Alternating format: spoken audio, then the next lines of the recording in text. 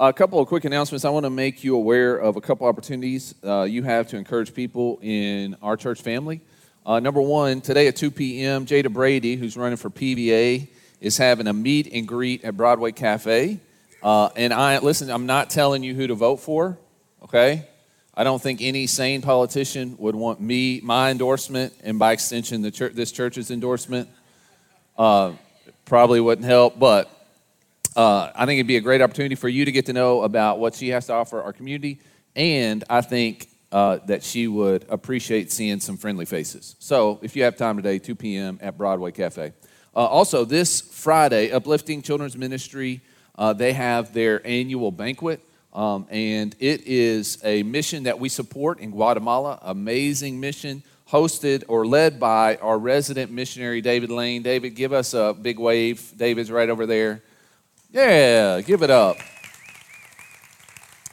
And so we have a table at this banquet. It's already reserved, and there's 8 seats at the banquet. We've got a sign-up sheet. As of now, I'll be sitting by myself. I'd rather not do that, so if some of you guys want to come hang out on Friday, please sign up. Okay, today I want to talk to you about how the cross restores access to God. How the cross restores access to God. And I want to talk today to those of you who sometimes feel like you're on the outside looking in of the kingdom of God. You feel like you're on the fringe a little bit. Sometimes you're not sure if you can even pray, if you're allowed to pray. Sometimes you're hesitant to come to church if you belong in a place like this, if God accepts you. And so I want to talk to you today. I think we all feel like that sometimes, don't we? We all feel sometimes like we're on the outside looking in of the kingdom. And the truth of the matter is, some of you actually may be far from God. That's the truth of the matter. But here's my message today. You don't have to be. You may be, but you don't have to be. Now, in order for us to understand the weight of what Jesus did on the cross, I need to give you a little bit of Bible history, and so you guys have to be Bible nerds with me today. Are you cool with that? Yes.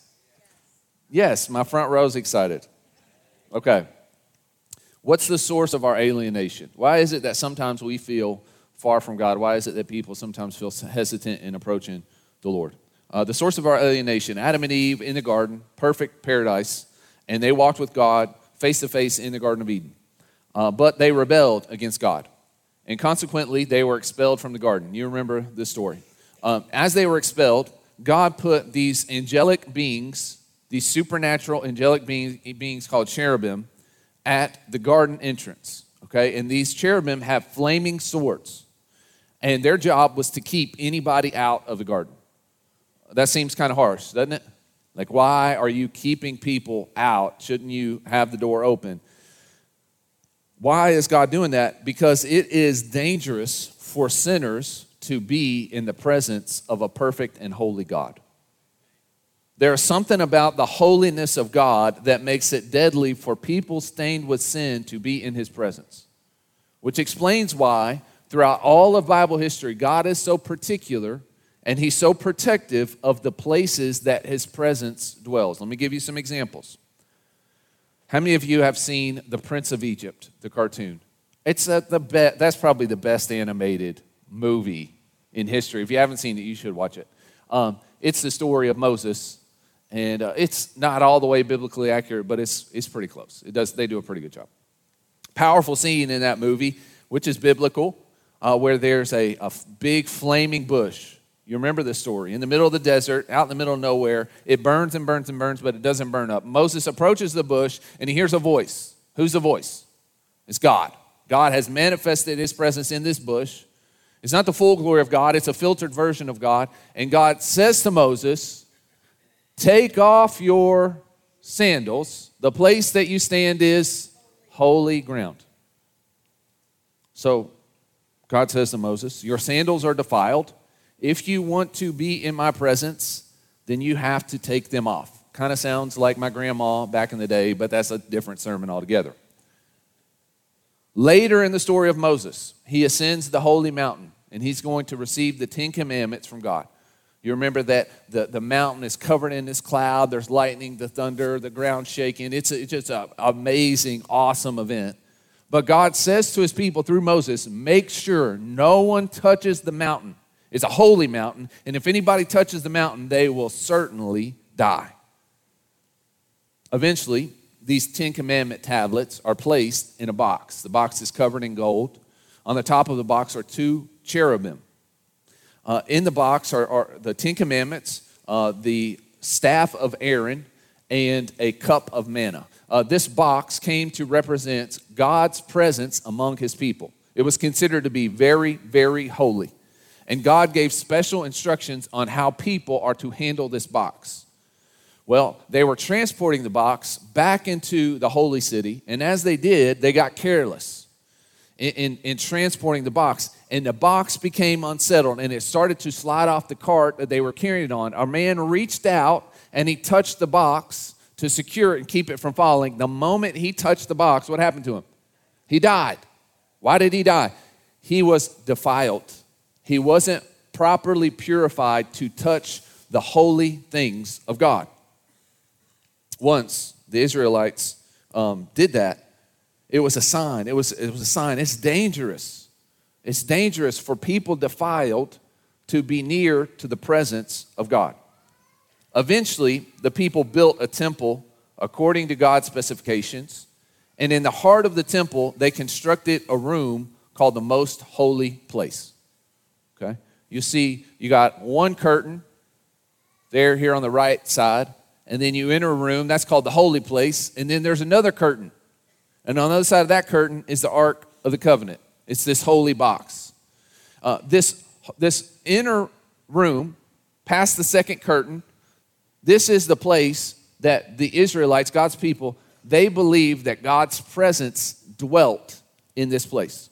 This was the most holy place on the planet. And they put a curtain that separated that most holy place from every other place. Embroidered on the curtain, can anybody guess what was embroidered on the curtain? Cherubim. So from the beginning, there has been a wall of separation between man and God. That separation caused by our defilement, caused by that we're not pure enough to stand in the presence of a holy God. And this separation is felt in each and every person. There's a void. Isn't there a void in each and every person? And there is a longing in all of us that can't be satisfied by anything in this world. Because we were created to be in an intimate relationship with God, and anything less than that is not even living.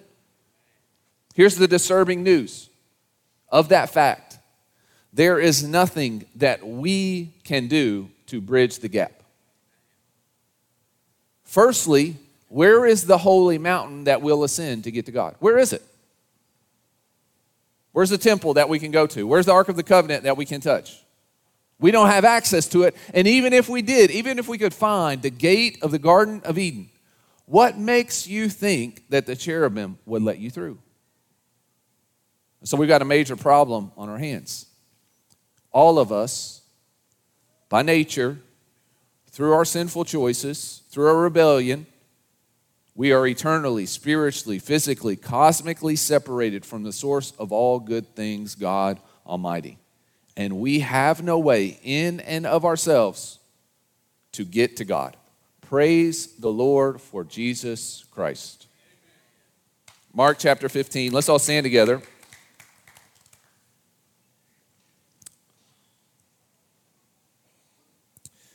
When it was noon, darkness came over the whole land until 3 p.m. And at 3, Jesus cried out with a loud voice, Eloi, Eloi, lama sabachthani, which is translated, my God, why have you abandoned me? When some of those standing there heard this, they said, see, he's calling out for Elijah. Someone ran and filled a sponge with sour wine, fixed it on a stick, offered him a drink, and said, let's see if Elijah comes to take him down. Jesus let out a loud cry and breathed his last. Then the curtain of the temple was torn into from top to bottom. When the centurion, who was standing opposite him, saw the way he breathed his last, he said, truly, this man was the Son of God. Let's pray.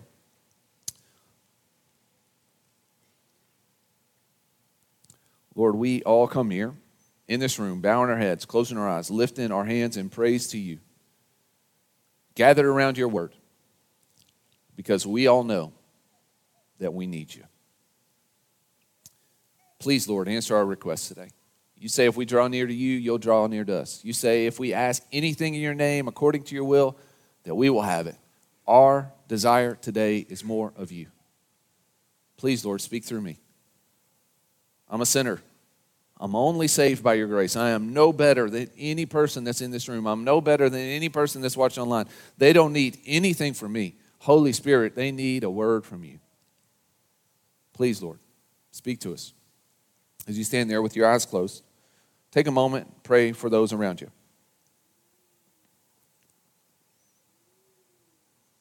Pray for the people that may be watching online. Pray that somebody that needs to hear this message will hear this message today. I'd ask you to pray for my wife. Her mother has cancer. Now, we're praying that this week is a successful week.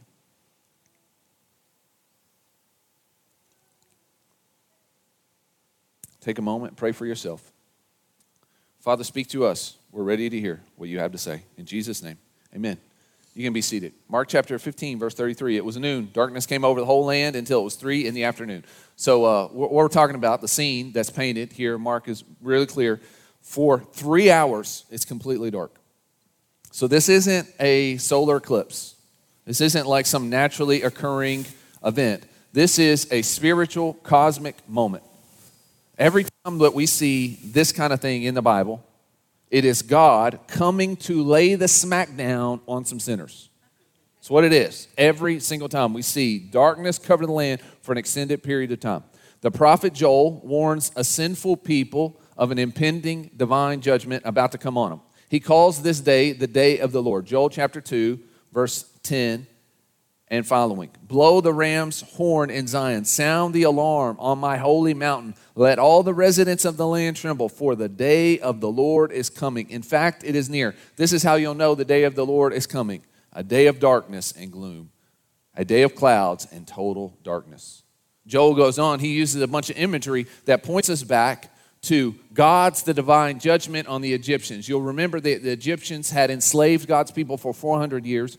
God finally said, enough is enough. I'm going to deliver my people. And he does so through a series of plagues, divine judgment on the Egyptian people. There's 10 plagues. The last plague was the death of the firstborn son. Does anyone remember what the 9th plague was? Darkness. Covered the land for 3 days. And so this is what we see here, Mark 15, is a reenactment of the divine judgment that was placed on the Egyptians. Just prior to the death of the son, for 3 hours, a plague of darkness covers the land.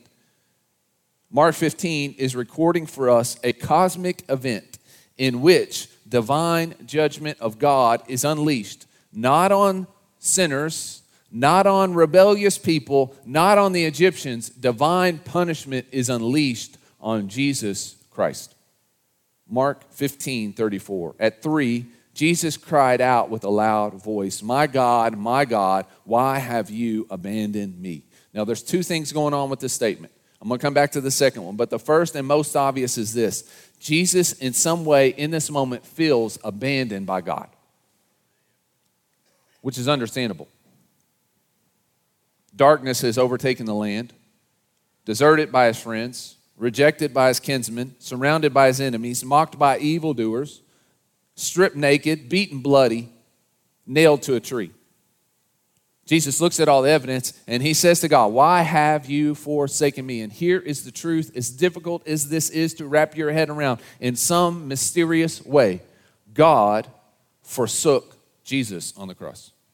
In some mysterious way, God abandoned Jesus. The Bible says over and over and over again, Jesus became sin for us. Jesus became a curse for us. The sins of all who would believe throughout all of history were absorbed by Christ on the cross, and God punished Jesus for the sins of all of us on the cross.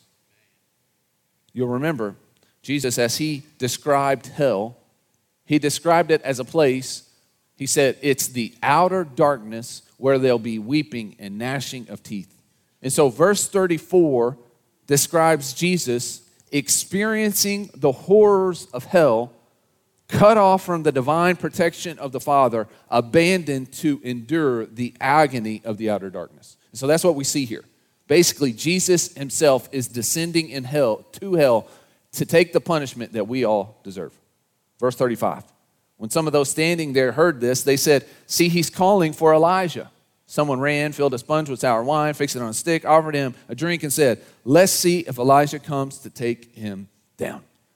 So when they heard Eloi, Eloi, they thought Jesus was calling out for Elijah the prophet. They thought Jesus was saying, "Eli, Eli." Now, they had this superstition because Elijah was the prophet who didn't die. You remember the story? He's just caught up into heaven. And so they thought that Elijah was like the patron saint of people who were being mistreated. And so they believed that Elijah would come if somebody was really experiencing a grave injustice, that Elijah would come and save them. And so that's what they're expecting to happen, but no one came to save Jesus. When Jesus cries out, my God, why have you forsaken me?" He isn't asking a question as much as he is pointing all of us to the solution of our cosmic problem. My God, why are you forsaking me?" is the first line of a psalm. In Jesus' day, the Psalms were a hymn book. And they weren't separated by chapter and verse. If somebody wanted to call to mind a psalm, they would sing or recite or say the very first line in that psalm. Now, we all do this. I'll give you some examples. This is a good strategy for learning and remembering. Well, it's 1 for the money, 2 for the show, 3 to get ready now. You get a cookie as soon as I can find one. What about this? When I find myself in times of trouble, Mother Mary comes to me, speaking words of wisdom, let it be. Got my first real 6-string, bought it at the 5 and dime, played it till my fingers bled. Some of y'all didn't know any of those. Wow. Jesus here, he's calling to mind a song that we know as Psalm 22. Psalm 22, and I want to work through this. We're Bible nerds today. Stick with me. I promise there's a payoff. Psalm 22, verse 1. My God, why have you abandoned me? Why are you so far from my deliverance and from my words of groaning? These are the same exact words that Jesus uses on the cross. Jesus cries out this line because he wanted to associate this 1,000-year-old song with what he was enduring in this moment. This isn't a song that just relates to Jesus on the cross. It's actually a prophetic song about Jesus on the cross. Look at verse 6. But I am a worm, not a man, scorned by mankind, despised by people. Everyone who sees me mocks me. They sneer and shake their heads. He relies on the Lord. Let him save him. Let the Lord rescue him, since he takes pleasure in him. As we've been studying the Gospel of Mark, isn't this the words that they said to Jesus as they mocked him?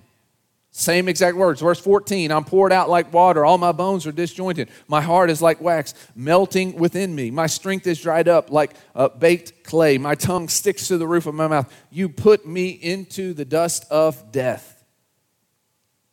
1,000-year-old song describing perfectly exactly what Jesus is enduring on the cross. Now, what's important to know is this song was written 600 years before the Persians invented the art of crucifixion. 600 years before. Okay, so verse 16. Remember that. For dogs have surrounded me. A gang of evildoers has closed in on me. They pierced my hands and my feet. Verse 17, I can count all my bones. People look and stare at me. They divided my garments among themselves. They cast lots for my clothing. Isn't this just exactly what we're reading in the Gospel of Mark describing Jesus' execution? Written 1,000 years before Jesus was even born. Written 600 years before this means of execution was even invented. You see, the death of Jesus, down to the smallest detail, was all part of God's plan. Verse 19. But you, Lord, Don't be far away. My strength, come quickly to help me. Rescue my life from the sword, my only life from the power of the dogs. Save me from the lion's mouth, from the horn of the wild oxen. Okay, now pause right here. Save me, help me, rescue me. I'm in need. I'm not going to survive. All of a sudden it changes. You answered me. Do you see it? Immediately, without any sort of transition, the psalm goes from save me please to you answered me, yes. Why? Because there is an overlap between Christ's death and our deliverance. There's no way to separate Christ forsaken so that we could be forgiven. There is no other way. He had to be punished to bring us peace. Verse 25, I will give praise in the great assembly because of you. The humble will eat and be satisfied. Those who seek the Lord will praise him. May your hearts live forever. All the ends of the earth will remember and turn to the Lord. All the families of the nations will bow down before you. Notice this song starts with, I can't do it. I need you to come and save me. But after the answer, after the rescue, I will. It goes from I can't to I will. From doubt to certainty, from despair to hope. Verse 31, they will come and declare his righteousness to a people yet to be born. They will declare that he has done it. Now, I love that the psalm ends that way. I love that the psalm ends that way. Because when you study this, you analyze this song, it's clear. It's clear. This isn't just a psalm. It's not just a song that Jesus uses to comfort himself on the cross. This is a gospel message. The death of the man of God resulted in the deliverance of God's people. The man of God was abandoned and experienced great pain, resulting in the nations united with God and enjoying great blessing. The song begins with a painful cry, why have you abandoned me? And it ends with a praise chorus, he has done it. Which is beautiful, because then you read Mark 15:37. Jesus let out a loud cry and breathed his last. This is a strange way for someone dying from crucifixion to die. Generally, they would hang there for days, and eventually they would go unconscious and they would stop breathing. Go out with a whimper. Not Jesus. The Greek here, two Greek words, megalon phonin. What's that sound like? Megaphone. So here's the picture that Mark is painting. This is what Jesus did in his last moments. Not a victim, a victor. Not fear, but fulfillment. Not oh no, but oh yes. John describes Jesus' last moment this way. John chapter 19, verse 30. Jesus says, it is finished, and breathed his last. The debt is paid. The mission is accomplished. The enemy is defeated. The victory is won. He has done it. He's done it. And here's the immediate proof. Verse 38. Then the curtain of the temple was torn in two from top to bottom. Remember the curtain in the temple we discussed earlier. Only the high priest went in on the other side of that curtain. He was the most consecrated human being on the planet. He was the only one allowed to go into that place. And he only went once a year. Only after he had made the appropriate sacrifices for his own sins. And only after he had put bells on his robe and tied a rope around his waist, so that when he goes into this most holy place, if he isn't purified and he dies in the presence of God, they could pull his dead body out of the most holy place. The high priest would enter this most holy place to make a sin offering of blood on behalf of the people to cleanse them from their sins so that they could safely live near the presence of God. But he had to do this year after year after year after year after year. Why? Because it wasn't a good enough sacrifice. It wasn't a good enough sacrifice. There is nothing, even our very best efforts is not a good enough sacrifice to earn our space in the presence of God. The Bible says the blood of goats and bulls cannot take away your sin. And so these people, as hard as they tried, they only had limited access to God. They only had temporary access to God. But Jesus lived, and he died, and he rose again on behalf of all who would believe, to cleanse them from all of their impurity and make them right with God. The Bible says he was the perfect sacrifice once and for all. And to show the world that the debt was paid in full, God tore the curtain in two from top to bottom. To show that the gap had been bridged, God tore down the wall that divided man from God, restoring access to the nation so that they could draw near to God. So every man, every woman, every child, no matter what you've done, no matter where you've been, no matter what anybody says or thinks about you, every single person has permission to approach God through Christ. Hebrews chapter 10, verse 19 and following. Therefore, brothers and sisters, since we have boldness to enter the sanctuary through the blood of Jesus, he has inaugurated for us a new and living way through the curtain. What curtain? That is through his flesh. And since we have a great high priest over the house of God, let us draw near with a true heart of full assurance of faith, with our hearts sprinkled clean from an evil conscience and our bodies washed in pure water. Friends, are you here today feeling far from God? You feel unworthy to be in his presence? You feel like you don't belong here? You don't have to wear a mask. You don't have to pretend like everything is okay. You don't have to pretend like you're perfect. You don't have to make a sacrifice. You don't need the approval of a priest. In and through Christ, you can boldly enter the presence of God with full assurance because the veil is torn. Never again, friends, never again be hesitant about approaching God in prayer. Never again be reluctant to step inside of his house. Never again be unsure about your access to God. Because God tore the curtain of separation from top to bottom. It's important that Mark included that detail from the top to the bottom. Why is that important? Because man didn't move the wall of separation. God removed the wall of separation. Friends, you didn't find God. God found you. Friends, you didn't come to God. God came to you. Friends, you didn't choose God. God chose you. It wasn't your sacrifice. It wasn't your obedience. It wasn't your knowledge. It wasn't your purity that enabled you to enter into the most holy place. It was Christ who made a way. Christ made the ultimate sacrifice, and God tore the curtain in two. You didn't gain access to God. God granted you access to him. Now, let me tell you why that's good news. Because you didn't earn it, you can't unearn it. You see that?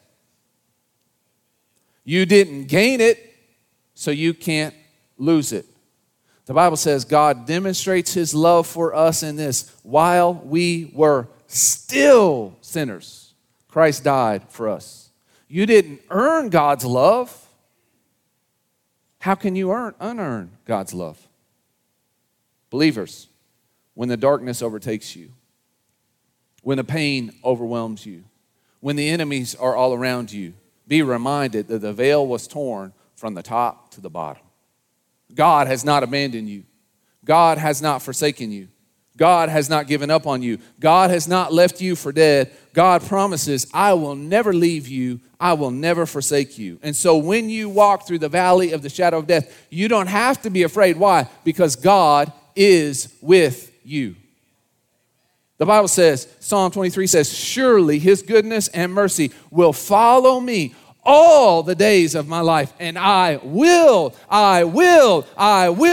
live in the house of the Lord forever. Sinner, you have permission to boldly approach the throne of grace, and he will show you mercy. He will give you help. And you say, but Jeff, you don't know what I've done. You don't know the kind of life that I've lived. You don't know the mistakes that I've made. You don't know what's brewing in my heart. You don't know the thoughts that I ask you today, have you ever overseen the crucifixion of the perfect man, Son of God and Savior of the world? Have you ever done that? Anybody? Now's time to confess, if so. I didn't think so. Doesn't get much worse than that, does it? The centurion did. Look at verse 39. When the centurion who was standing opposite of him, this is the man who's in charge. He's over 100 soldiers. Every single one of these soldiers that nailed Jesus to a tree, this man stood watch over him. He said, that's what I want you to do. He gave his nod of approval. And he stands opposite, he's standing face to face with the dead body of Jesus. And he saw the way he breathed his last. Not a, oh no, but a, oh yes. Not a victim, but a victor. And he said, truly, this man was the Son of God.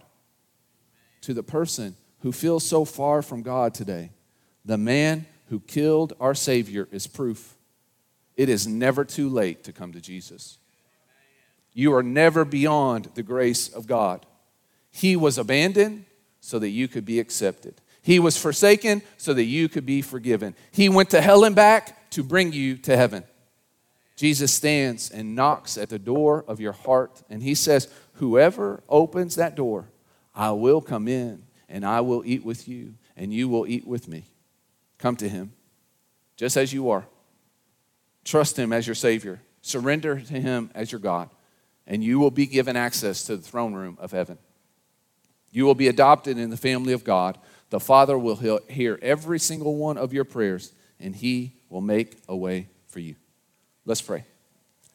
Thank you, Jesus, for being our sacrificial lamb that died for our sins to cleanse us from all impurity, to make a way for us to come to the Father. Your punishment brought us peace. You went to hell to bring us to heaven, and all we can do is say thank you. Lord, I pray today you will empower us to live a life that's worthy of the sacrifice, to live a life worthy of the calling, to live a life worthy of the purity and the anointing that you've placed on each and every one of us. If there's any person in this room today, Lord, that's far from you, I pray you'll empower them to get up out of their seat and come to you. Surrender their life to you. In Jesus' name, amen. Let's all stand together.